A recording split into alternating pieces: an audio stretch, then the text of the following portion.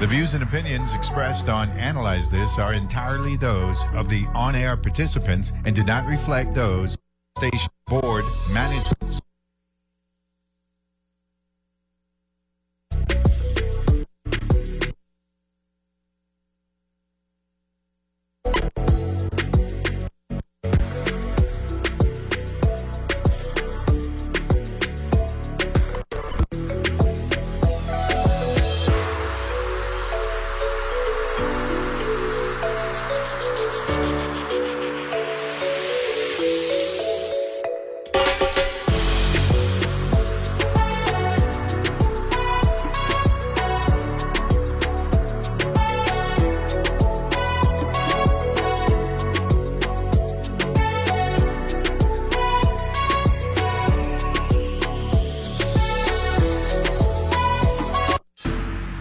The views and opinions expressed on...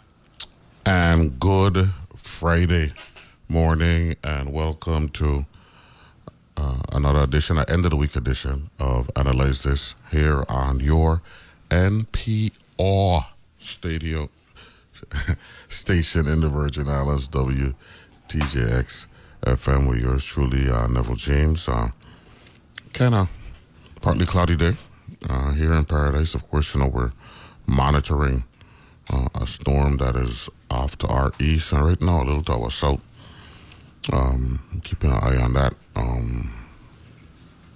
tropical storm / Hurricane Tammy, so keep an eye on that. We're going to talk with the weather service at some point this morning, but today we're going to talk with Miss Liz Goggins. Today right, is World Polio Day. Tuesday coming. That's what, October 24th? Yes. October 24th is World Polio Day. And then we'll talk a little bit more about some preparations for the weekend, specifically late tomorrow night on Sunday.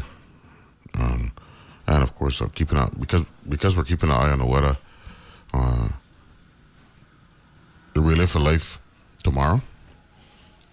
So keep an eye on that as well. Also today, we definitely want to send out condolences again. Former Senator Alicia Chucky Hansen. Her funeral services are being held today in Christiansted. I believe it's at the Moravian Church down here in the Bassin Triangle area. So definitely want to send out condolences to her family, her friends, and all of her.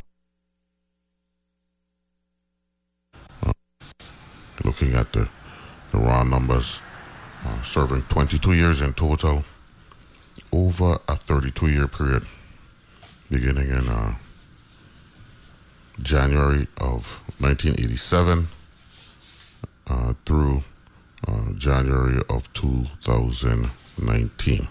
Okay, so that's what we had. But what we're going to do is we're going to introduce Miss Liz Goggins, the World Polio Day. She is from the Rotary, Mid-Island Rotary, or? Harborside. Harborside Rotary. Good morning, Ms. Goggins. Welcome to Analyze This. Glad to have you here. Good morning. Thank you for having Good. us. Tell us a little bit about yourself, for those who may not know who Ms. Liz Goggins is. Okay, well, I am a 42-year resident of the Virgin. Very happy I never left. Originally from where? Originally from Jersey City. Oh, yeah?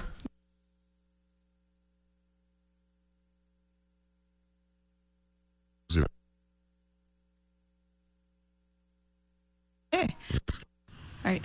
So, and I've been on St. Croix for 30 years. I was on St. Thomas, and I have been a Rotarian since 2001.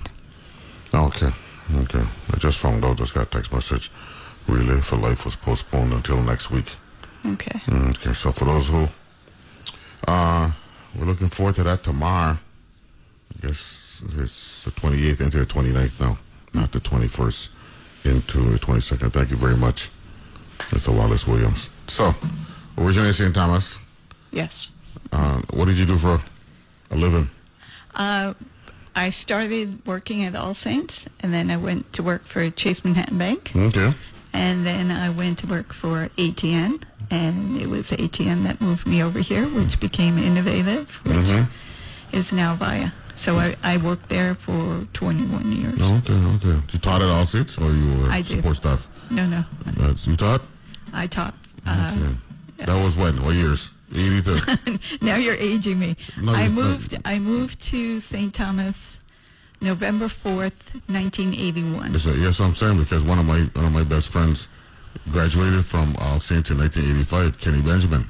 So you were there at that time, because he graduated in 85. I taught fourth grade. Yeah, so. No, he was in high school then. Yeah. Then we met at University of Miami in the fall of 85, and we've been good friends ever since. So I was just trying to, connect, just to see, connect the dots and all that stuff. So you've been here. You live on St. Thomas for 12, St. Croix for 30. What's the biggest difference for somebody who moved here from the mainland? From the mainland, just about everything was different. Less traffic, warm weather, of course. Yeah. I went to school upstate New York. So Yeah? Where? I went to Marist College. Oh, really? Yeah. Okay. Yeah. For those of you who don't know, Marist is one of the most reputable polling schools. Yes. Yeah. Lee Mirengoff. I took the first class Lee Mirengoff taught at Marist. And so I did all 4 years with him. I love that man dearly. Yeah. So you were lucky. You know what I'm saying? Yeah. Marist, Quinnipiac, and Monmouth. Those schools. Those are the ones from when you're looking at polls and all that stuff. The Marist Institute. Marist Institute. Correct. Where's Marist, by the way? In Poughkeepsie. Oh, that's on the way right up to 87. You can't miss it. You take the northway, you go right up. If you leave the city, you go over to what was the Tappan Zee, right? Which is now, I think, the Cuomo Bridge, right? It's something I don't know. It's a brand new bridge too. They redid it over. It's a beautiful. It's absolute. It's like when you're heading south, you're coming back from upstate, and you're going into New York, and you see it. It takes you over the Hudson. Yes. You know what I'm saying? It's really a beautiful. Well, see, I always went up from the Jersey side, so I went up 1 and 9 or the throughway. Yeah. Or the 17. Yeah, I didn't know the number. I just knew it as the throughway, and then the across 17, the Mid-Hudson Bridge. And that takes you up into the 287, then 87, the northway, which takes you up the way. That's my stopping ground. I go to Saratoga every chance I get. So, Poughkeepsie. Yes, right. Po-town. There's another school up there, Vassar. Vassar, yeah. Yeah, we were on the other side of town. Okay, yeah. And then, so I did the first survey with Lee. Oh, really? And it was for the sheriff for Dutchess County. Oh, yeah, okay. And we had the results that showed the Democratic candidate had won in this Republican stronghold. Yeah. And so he wasn't going to announce it. He was he was going to wait for the official count.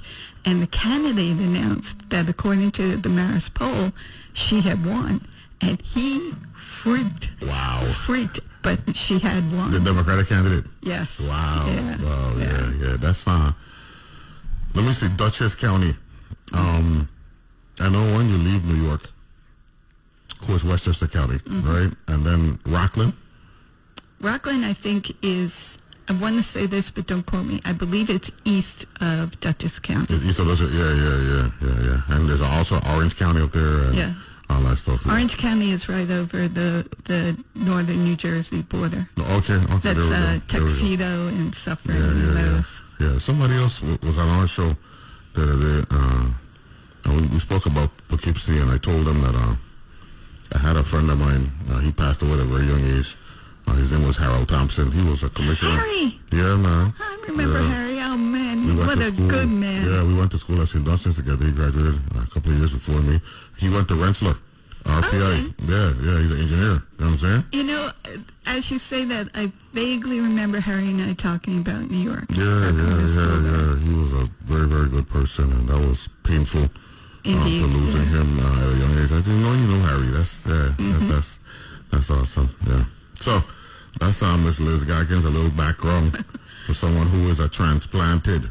She's a Crucian now. She's a Virgin Islander, right? And glad to have you. I lean more towards the Crucian. I love that. We actually have a location where we see each other. That's because of the Rotary, right? The Rotary meets there. Your Rotary meets there, or well, the board meetings. the board, yeah, over there at 2+2. Yeah. So, World Polio. Then I'm glad you're here this morning because first of all, this particular show was born during the pandemic.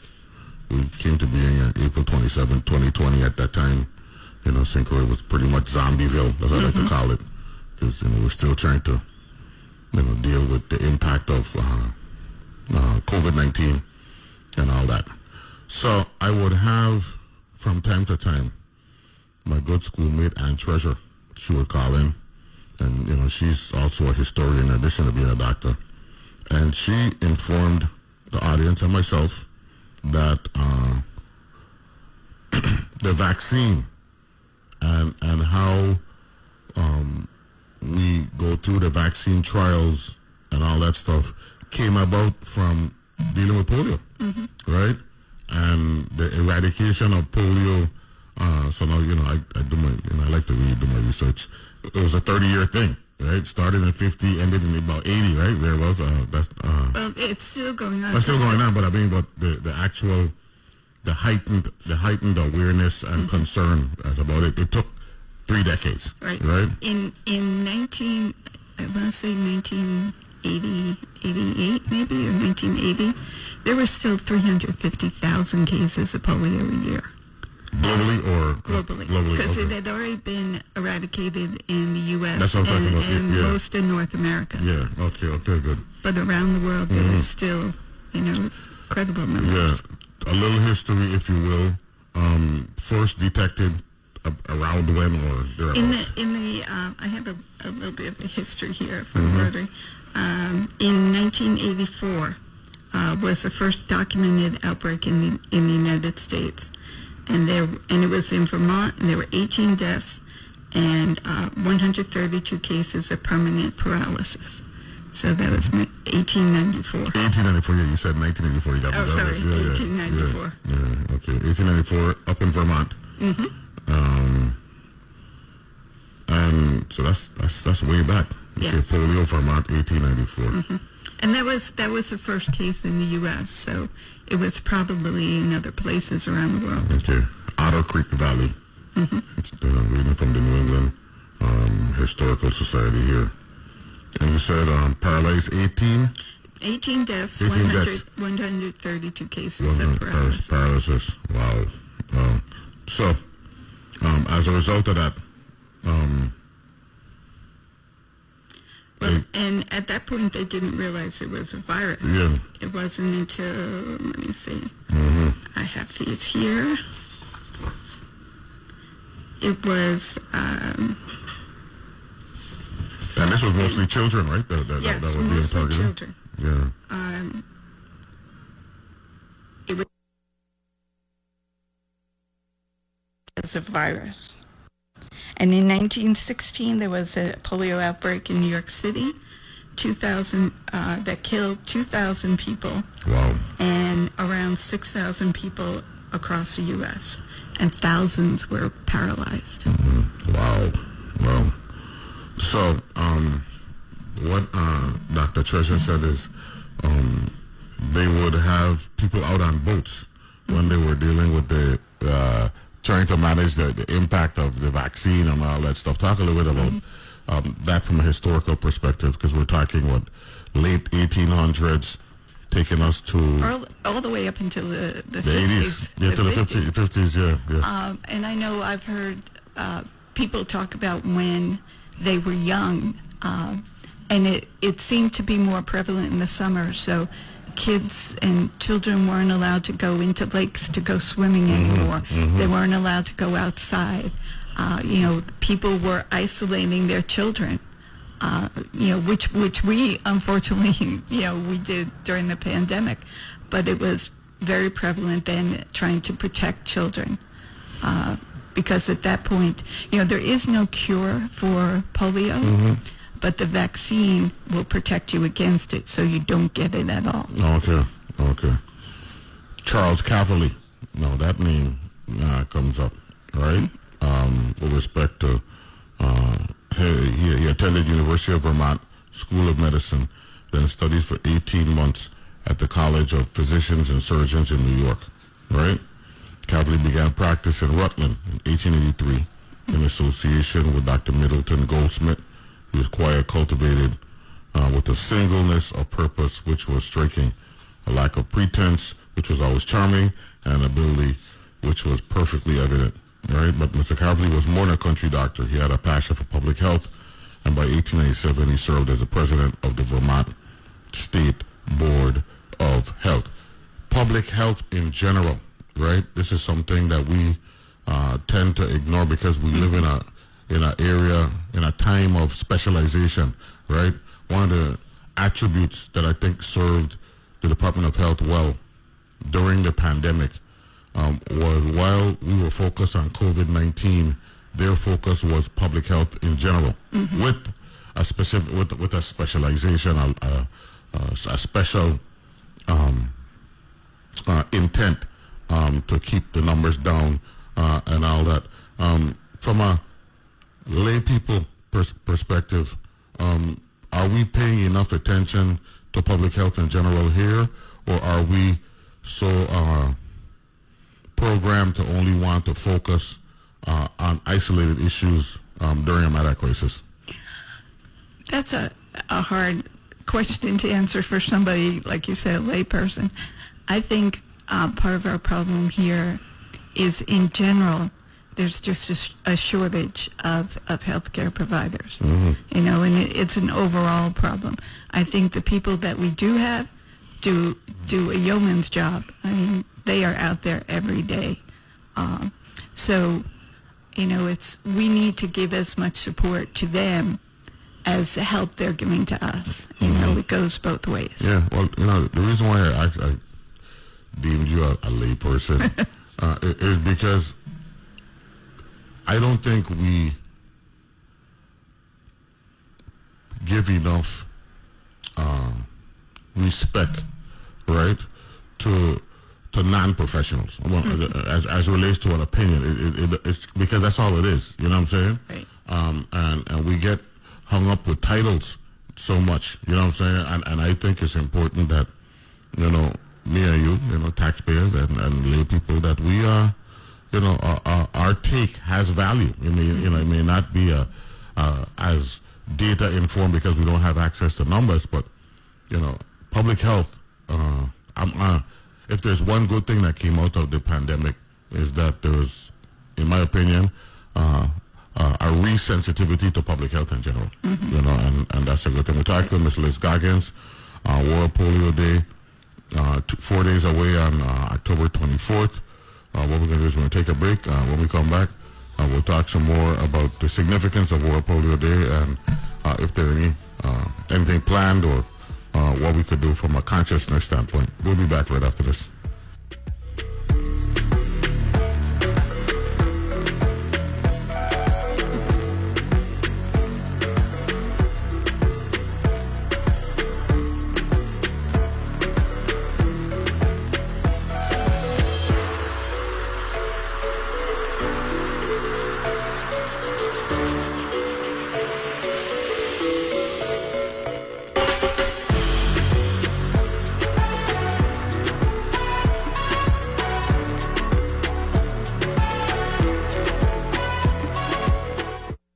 On Wait, Don't Tell Me, we are not afraid to stand up to the high and mighty like Jeff Bezos. He had that big cowboy hat on.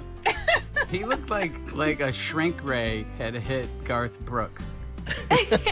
I'm Peter Sagal. Join me as we speak truth to power, at least until power agrees to buy us out, on Wait, Don't Tell Me from NPR. Saturdays at 1 p.m. and Sundays at 2 p.m. right here on WTJX FM 93.1, your NPR station in the Virgin Islands.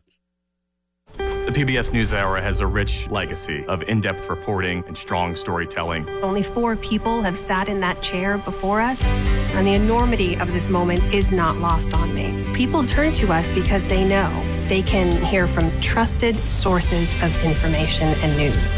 That won't change a bit, even as the faces behind the desk change. Good evening. I'm Jeff Bennett. And I'm Amna Nawaz. weekdays at 7 p.m. on WTJX TV, Channel 12. Doom scrolling. Let's break that habit, folks. I'm Aisha Roscoe, host of Weekend Edition Sunday, where if you want to know what's going on in the world and why it matters, all you have to do is give your thumb a rest and perk up your ears. We've got the news, but we've also got curiosity, joy, and surprise. Tune in for Weekend Edition from NPR News. Weekend Edition, Sundays at 8 a.m. right here on WTJX FM, your NPR station in the Virgin Islands. Opportunities at Bank of St. Croix. Bank of St. Croix offers CDs for education, homes, or vacations. Bank of St. Croix has 2 locations, one in Gallows Bay at 340-773-8500 and one in Peters Rest at 340-713-8500. A penalty might be imposed for early withdrawal, new money only. Funds may not be transferred from existing Bank of St. Croix accounts to CDs. Rates subject to change at any time. Fees may reduce earnings and principal. www.bankofstcroix.com. Member FDIC.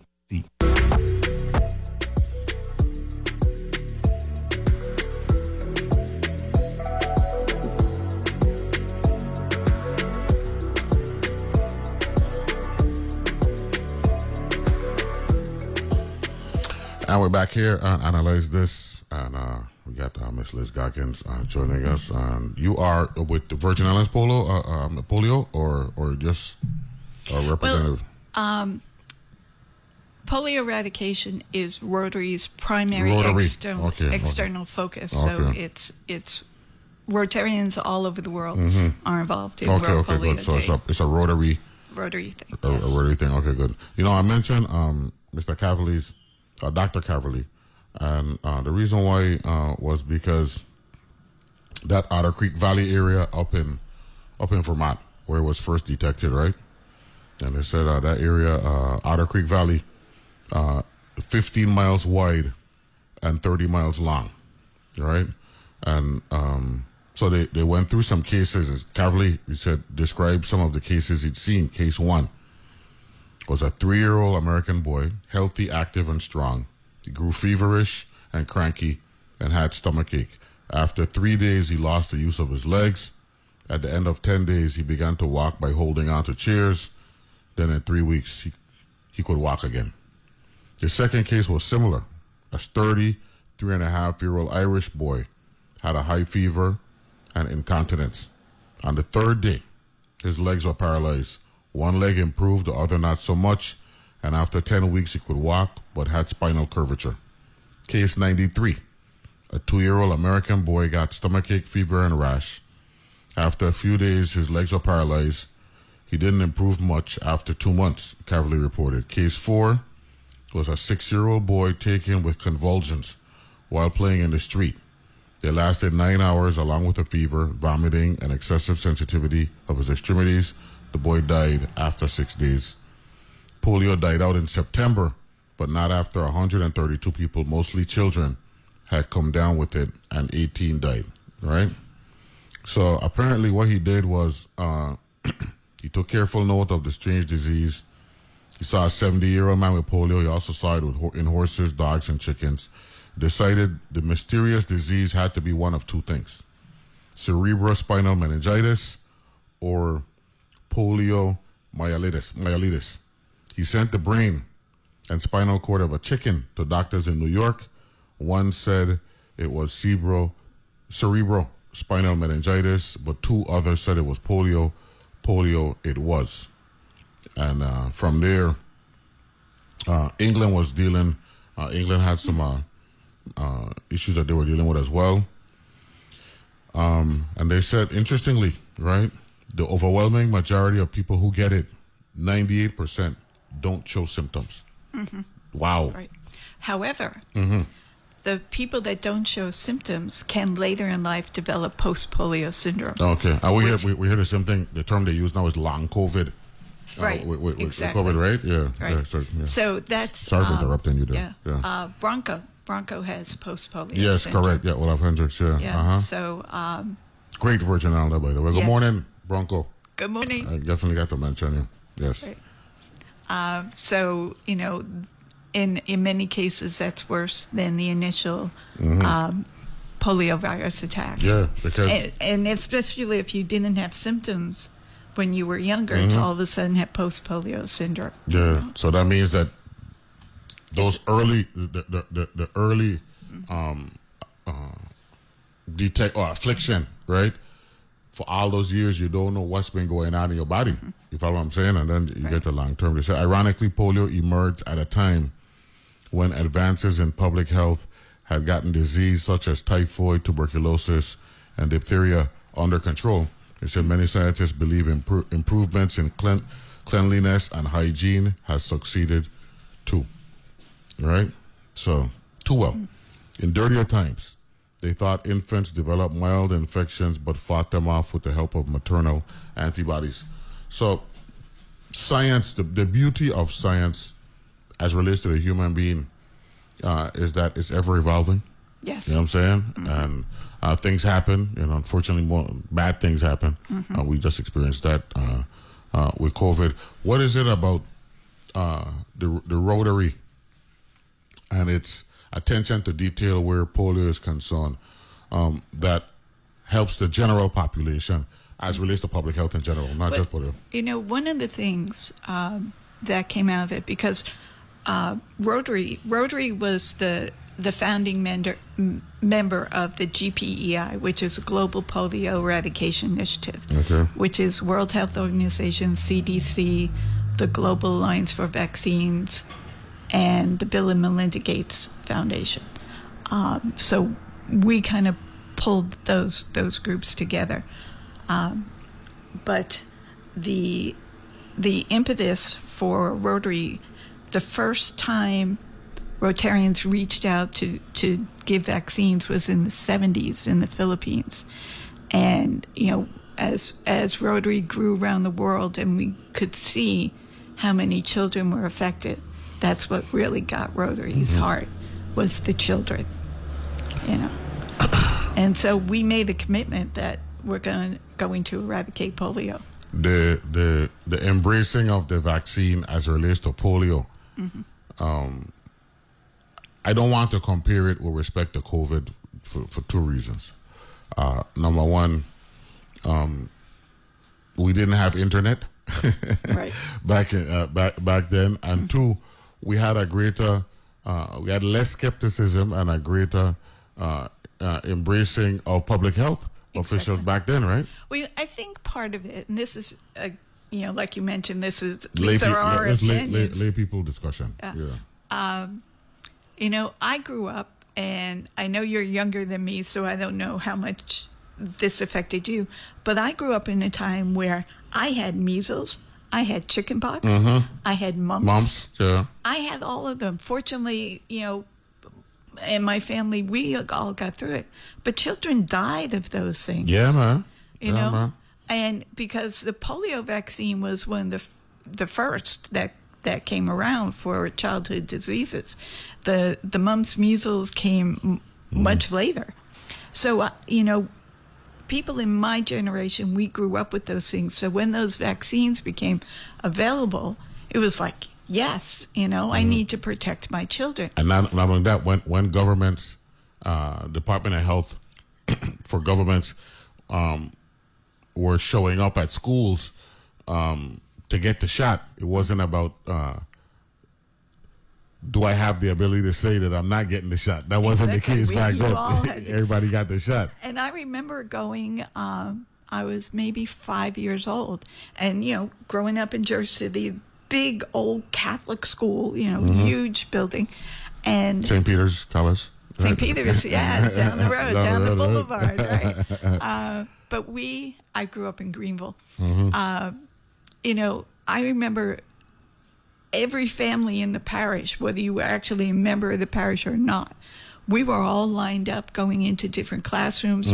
At that point, we were getting sugar cubes. Okay. And another time we did it where we got an injection. Because you know, so it was everybody. But again, you know, I grew up in the time where so many diseases were prevalent. To be able to wipe those out or control them with vaccines was the greatest thing that happened. Yes. But now people don't see those things anymore. No, and because we recognize that we have civil liberties, number one, and of course access to information on the internet, and some are more gullible and believable than others, and it's just how it is. Now, we mentioned the late 1800s issue in Vermont, but then there was another severe epidemic in 1910, and it hit Massachusetts hard, killed 2,500, right? And there was another outbreak in Vermont in 1914, right? The mortality rate near 25%, and 226 victims were left with varying degrees of paralysis. The State Board of Health realized they had to do something, and Charles Cavalier persuaded an anonymous benefactor to make a generous donation for the prevention and care of polio. The state decided to hold free public clinics in the infected areas where victims could go for treatment and care. Robert Lovett, a doctor engaged in that effort, described how patients were given braces and crutches. Therapists helped train their muscles, exercised their withered limbs, and gave them massages. Family members were taught how to massage and exercise polio victims. So this was a complete community effort. Yes, definitely. Wow. And one of the reasons people died is polio affects your muscles. Yeah. They couldn't breathe. Their ability to breathe was impaired.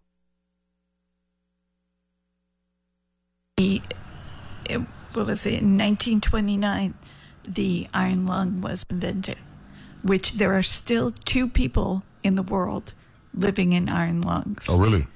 Wow. So I don't know if you've seen pictures of them, but I have a picture here. Well, in 1916, before that, there was a polio wave in New York, in Brooklyn. Yeah. Right? And 2,400 people died in New York.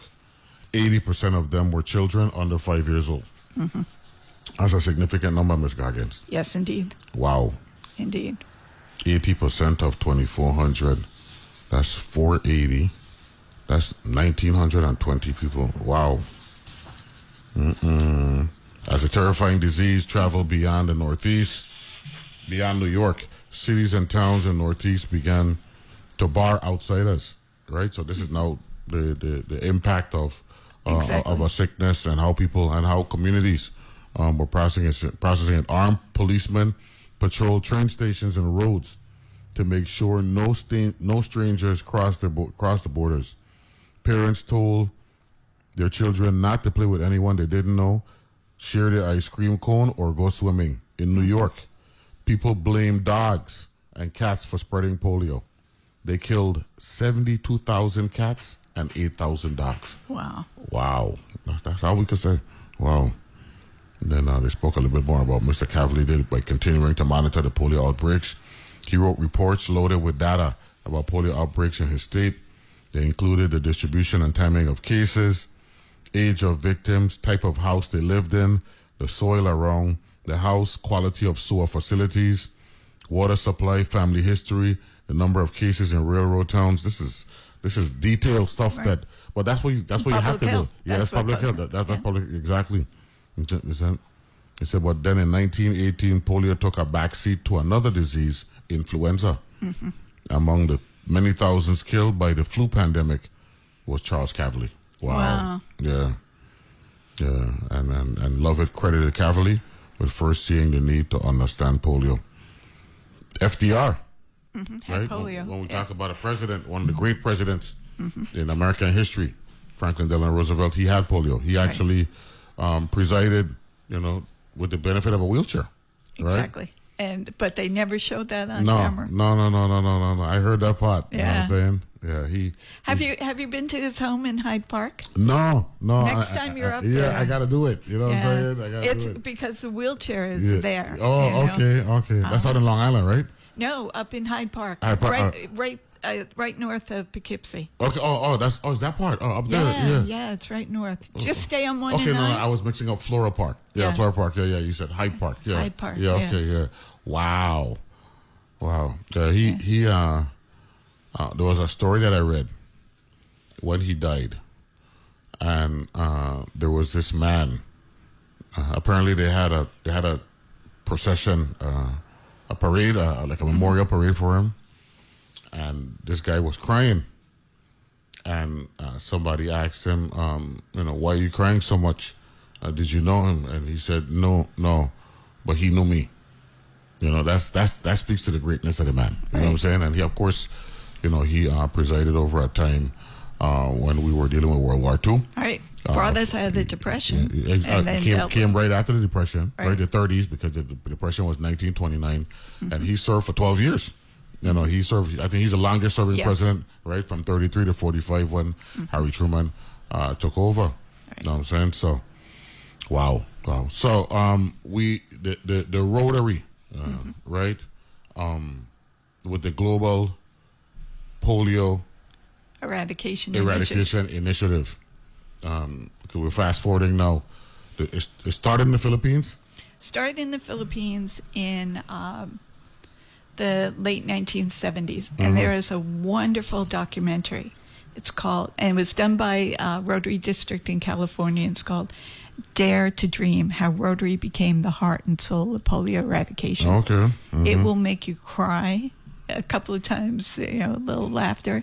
And I know for us, it makes us so proud to be Rotarians, because when Rotary was formalizing our involvement, the World Health Organization didn't believe Rotary. They were like, oh yeah, you'll work on it for a year and you'll be gone. Wow.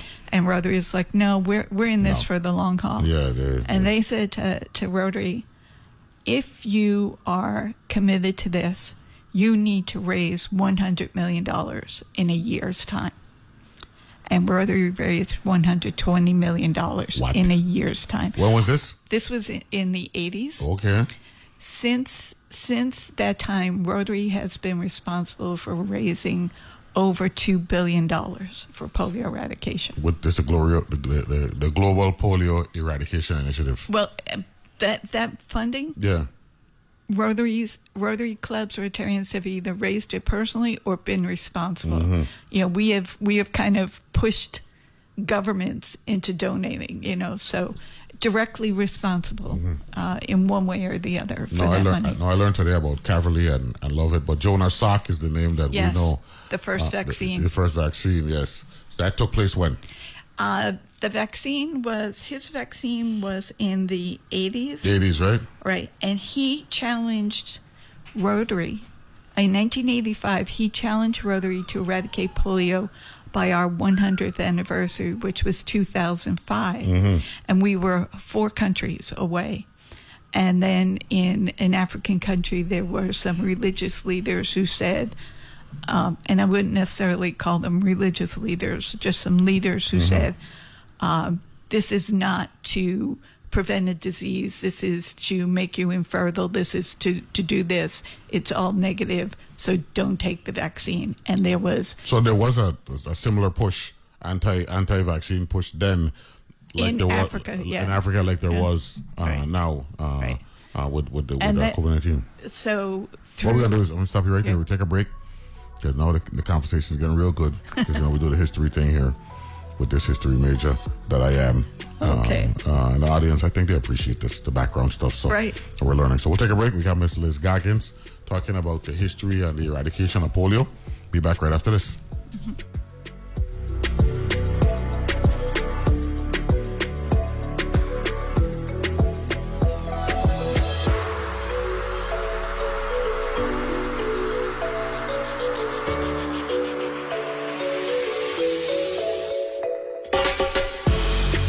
WTJX's Taste of Two Islands is back. Join us at Antilles Mark C. Marin Center on December 14th for the long-awaited return of the Taste, a culinary feast for the season. Hosted by me, George Culturman Silcat. Early bird tickets are on sale now through Tuesday, November 14th.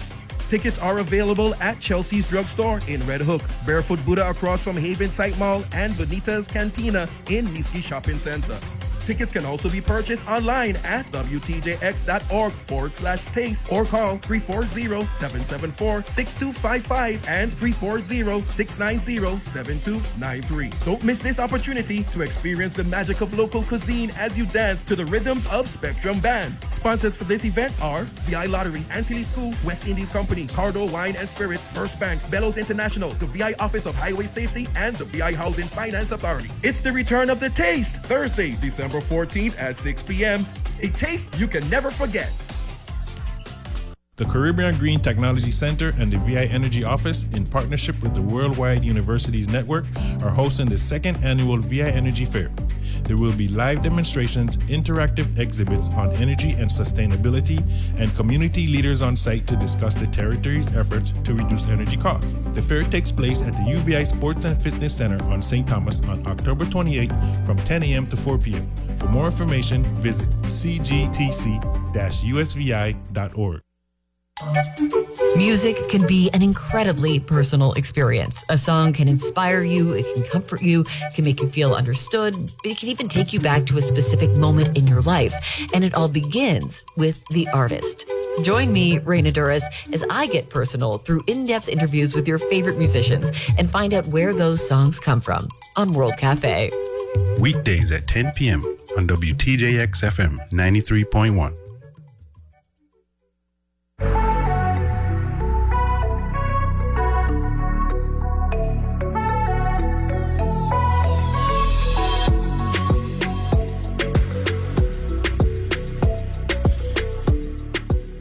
And we're back here on Analyze This. During the break, I was having a nice conversation with Ms. Goggins talking about some leaders from back in the day up in New York. Of course, everybody on the station knows that I was born in New York. You know what I'm saying? A part of that migration of Virgin Islanders who were born in New York. So she mentioned names like Daniel Patrick Moynihan and Mario Cuomo. Great New Yorkers. So I told her just now about Alphonse D'Amato, because he was a Republican. He is from Mineola. New York has had some great senators over the years. Robert F. Kennedy. He actually was a senator in New York. You didn't have to be in New York long to get residency to run off Hillary Clinton. I did the same thing. Exactly. You know what I'm saying? So I always, because, born in New York, I always tend to pay attention. And little did I know that a current U.S. senator, her uncle is Andy Rutnick from St. John. Oh. Yeah. Kristen Gillibrand. Really? Yeah, that's Andrew's neck. Because I was at Saratoga in August, and a young man rolled up on me, and I saw the hat, VI for life.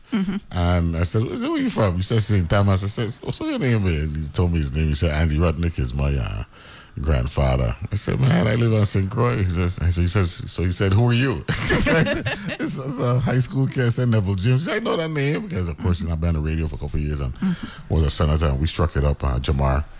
And then he called Andy. Andy came over, and I said, man, it's a small world. So I said, Andy, when I get back home, I got to get you on the show. So he comes on, and he let me know, because they do a family reunion thing up in Albany every year, and he let me know that his niece, Kristen Gillibrand, is a U.S. I said, what?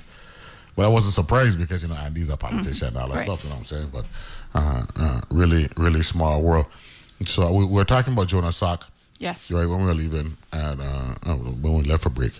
And the impact that gets us to the 80s where, we were talking about the Africa, in Africa where they were telling the African, there were certain African countries and communities were saying, don't take the vaccine. Right. So through diplomatic outreach, that stall was overcome. And so Africa went full force. So 3 years ago, the entire continent of Africa was declared polio-free. Okay. But Jonas Salk had challenged us to eradicate polio by 2005, which was our 100th anniversary. And unfortunately, we didn't make it, but we haven't stopped because it's 2023. Yeah. Right now, polio is only endemic in Afghanistan and Pakistan, and it's that border region up in the mountains. And this year there have only been 7 cases of polio. Mm-hmm. So we're really focusing, on that area. But one thing, we need to consider, and, they talked about virus is only a plane ride away. If we were to stop the polio vaccine, public health officials say that within 10 years, we'd have over 200,000 cases of polio. Wow. So we can't stop. One of the things that Ronnie Russell, my good friend, former senator that I served with, that he always said, Neville, everybody could have all of the opinions that they want and all that. But, we went to school to get educated. And in the end, you got to trust the science. You know what I'm saying? And one of the examples, he said, never when somebody get in a car accident and they go to the hospital, they ain't in the business of asking the doctor what kind of medicine they're using and all that stuff. They just want to get healthy, right? So they don't get into the defense mechanisms that people are using now with the vaccine and all that stuff. And another thing, my good friend Dwayne Henry, we talk about this because one of the legitimate, concerns that folks have with the COVID-19 vaccine is they claim they rushed to put it together.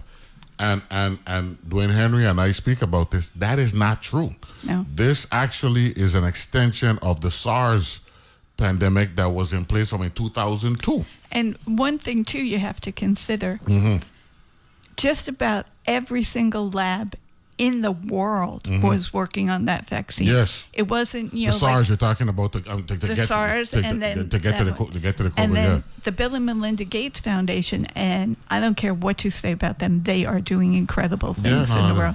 They built research and money. Right. Yeah. They built 13 brand new state-of-the-art labs just to help develop that vaccine. And they've given so much to polio eradication. They match our donations to the 1. Oh, that's awesome. Yes. And it's not one of these things where you've got to raise the money and then they'll give it to you. They give Rotary the money up front and say, we trust you'll raise and match this. That's awesome. And by the way, again, I want the public to know, right? You're entitled to have whatever opinion you want to have as it relates to vaccines, public health, what have you, right? But one of the things that I, try to do, and analyze this, is use facts and data to allow for me, and history to allow for me to get to the conclusions that I get to. You don't necessarily have to agree with me on all that stuff. And, so I just want the public to know that we're not trying to force anything down anybody's throat. But all we're saying is, we're not just going off of gut feelings and hunches and all that stuff. Data and information allows for you to make meaningful decisions. And that's something that I've tried to use. And, as a politician, right, back in the day, that may have been a downfall of mine, simply because the public is more into, what is politically expedient at that particular time. Which way the wind blowing, let me play the game, all that stuff. And that's okay. I got no problem with that. I just happen to come from a research and information background, in terms of getting to where I want to get, and it is what it is. Now, 2023, what's the message that we're trying to send to the world as it relates to polio come October 24th of this month? Basically, that polio still exists, Okay. Because like we talked about earlier, people aren't exposed to it anymore. Polio still exists, and it could, if we stop the eradication efforts, it could come back, and it come back in a big way. So we want to make sure that that doesn't happen. And when we talk about the vaccine and donating, it's not just the vaccine, it's that network that delivers the vaccine. I know 2 or 3 times between Pakistan and Afghanistan, when the workers were going out, and very often it's the women, because they'll be the only ones that are allowed and go into a home. They have been killed. They have been, there was one point about 2-3 years ago where 7 people were killed who were delivering the vaccine. They didn't stop because they want to protect their children. And, that's something we can't comprehend. I mean, if something like that happened, we'd be about like, I'm not going there, I'm not doing this. And to them, the children were so much more important. I had the Waste Management Authority on Wednesday, and one of their employees, Alice Croix, she established a relationship with BioBot, which is the entity that tests for COVID with water. Okay. Right? And apparently the same thing, they do something along the same line. Exactly. With polio, right? Talk a little bit about that. Yeah.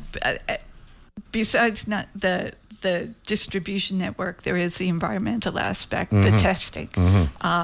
And it is wastewater. And was it last year before? Last year, I believe, the case in London and the case in New York. And it was the scientists who were doing the evaluations and the monitoring were able to find where their virus came from. They knew exactly where that virus came from. Wow. So there's the science once again, science, right? Yeah. And it's a massive network that is responsible for polio eradication. It's not just the vaccine. And a few years ago with the Ebola outbreak in Nigeria, it was the polio network there that was able to contain that. Wow. Because of the training they had in containing and early detection. Yes. Yeah. Yes. So that network exists, and it's a strong network, and it is working around the world. Says CDC is working with select jurisdictions to strategically expand wastewater testing for poliovirus in jurisdictions with potentially low polio vaccination coverage. Yes.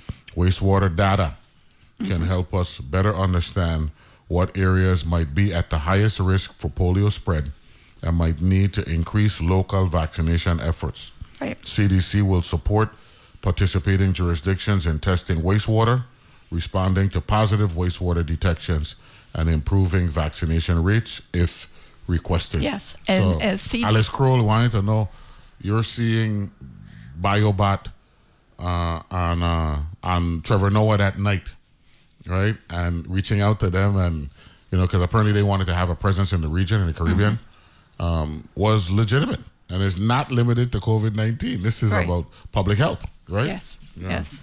Yeah. There are other diseases, as you know, that can be detected through wastewater. CDC is part of the GPEI, and some of that funding for the polio analysis is coming from the money raised for polio eradication. They got some of the participating jurisdictions: Chicago Department of Health, Michigan Department of Health and Human Services, and New York State Department of Health. Right. So that area where the gentleman who developed polio in New York last year, that area that he lives in, they only have a 78% vaccination rate. Well, that's the next thing that I we're looking at. When we had the Delta virus, right? Remember, we had COVID in 2000, Delta in 2021 during the summer, and then Omicron in the winter of 2021 into 2022 and all that stuff. LA County, I remember reading the article here, right? When they had the Delta, this is July 2021. They did the testing, right? 99+% of the people who caught the virus were not vaccinated.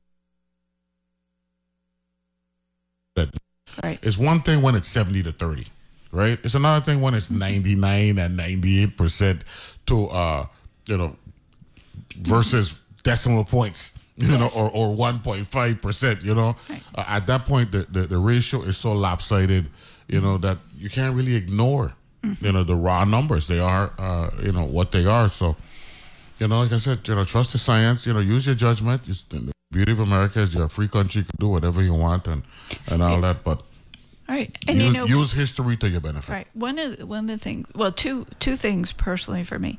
Number one, I am a firm vaccines. I was diagnosed with type 1 diabetes in 1972. Wow. And my doctor had me get my first flu shot, more than 50 years ago. So I've been taking flu shots.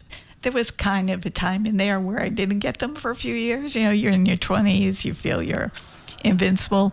But I do a flu shot every year. I've done all the COVID shots. Matter of fact, my audience, they actually had me to ask that question. Our very first, in 2020, our very first Christmas going into the New Year, because that's when they normally take the flu shot. And they were asking me, because the Department of Health were regular contributors here, to ask them not only about the flu shot, but the continuous upgrades that comes with the flu shot, because it's not the same flu shot that it was 5, 10, 15 years ago. The virus evolves. Yeah. Yes, mutates every year. So. Yeah. So what are we doing on Tuesday? Tuesday, we are lighting up Fort Christian Vern in bright red with the End Polio Now logo up on that tower. We've done it probably about 3 or 4 times already, but the last couple of years we lit up Government House, and we're so grateful that they allowed us to do that.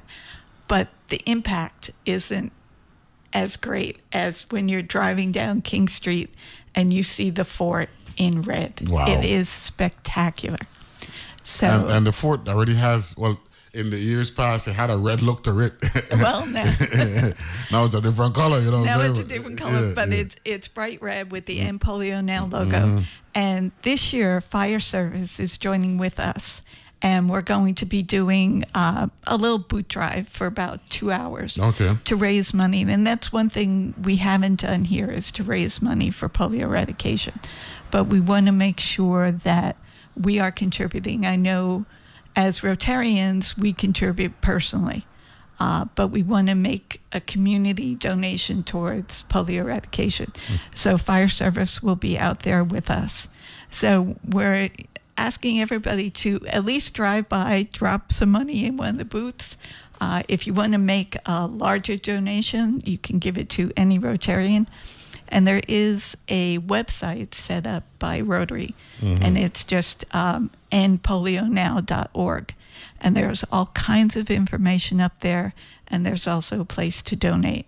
So anybody can go online and do that donation, and we will be eternally grateful for that. But we really want people it really is amazing to be coming down King Street and just see the fort in bright red. That's awesome. Ms. Liz Goggins, thank you very much for joining us. Tuesday, October 24, 2023 is World Polio Day. That's right. And don't forget to give what little you can to support a public health initiative. Right. And the governor has announced that it is Virgin Islands World Polio Day. That's what I'm talking about. So we have a resolution again from Governor Bryan. You got it. Liz Goggins, thank you very much. Thank you for having me. Without a doubt. Take a break and be back right after this.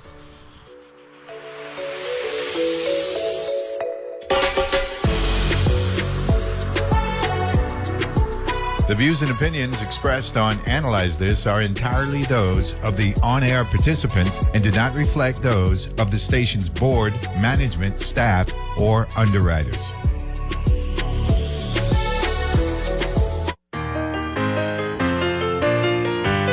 Saturday mornings, we're here for you with Weekend Edition. 2 hours of news, interviews, new music, new books, rattling good stories, interesting people, challenging analysis, laughs, air shows, and donkey rides for the kids. So come along with us. Weekend Edition, Saturday mornings from NPR News. Weekend Edition, Saturdays at 8 a.m. on WTJX FM 93.1. With so much going on, it can be hard to keep up with who's doing what and why. I'm Aisha Roscoe, host of Weekend Edition Sunday, letting you know whether it's news from across the country and the world or a deep conversation about a novel, movie, or music, we got you. Grab your coffee or your earbuds and tune in to Weekend Edition from NPR News. Sundays at 8 a.m. right here on WTJX FM, your NPR station in the Virgin Islands.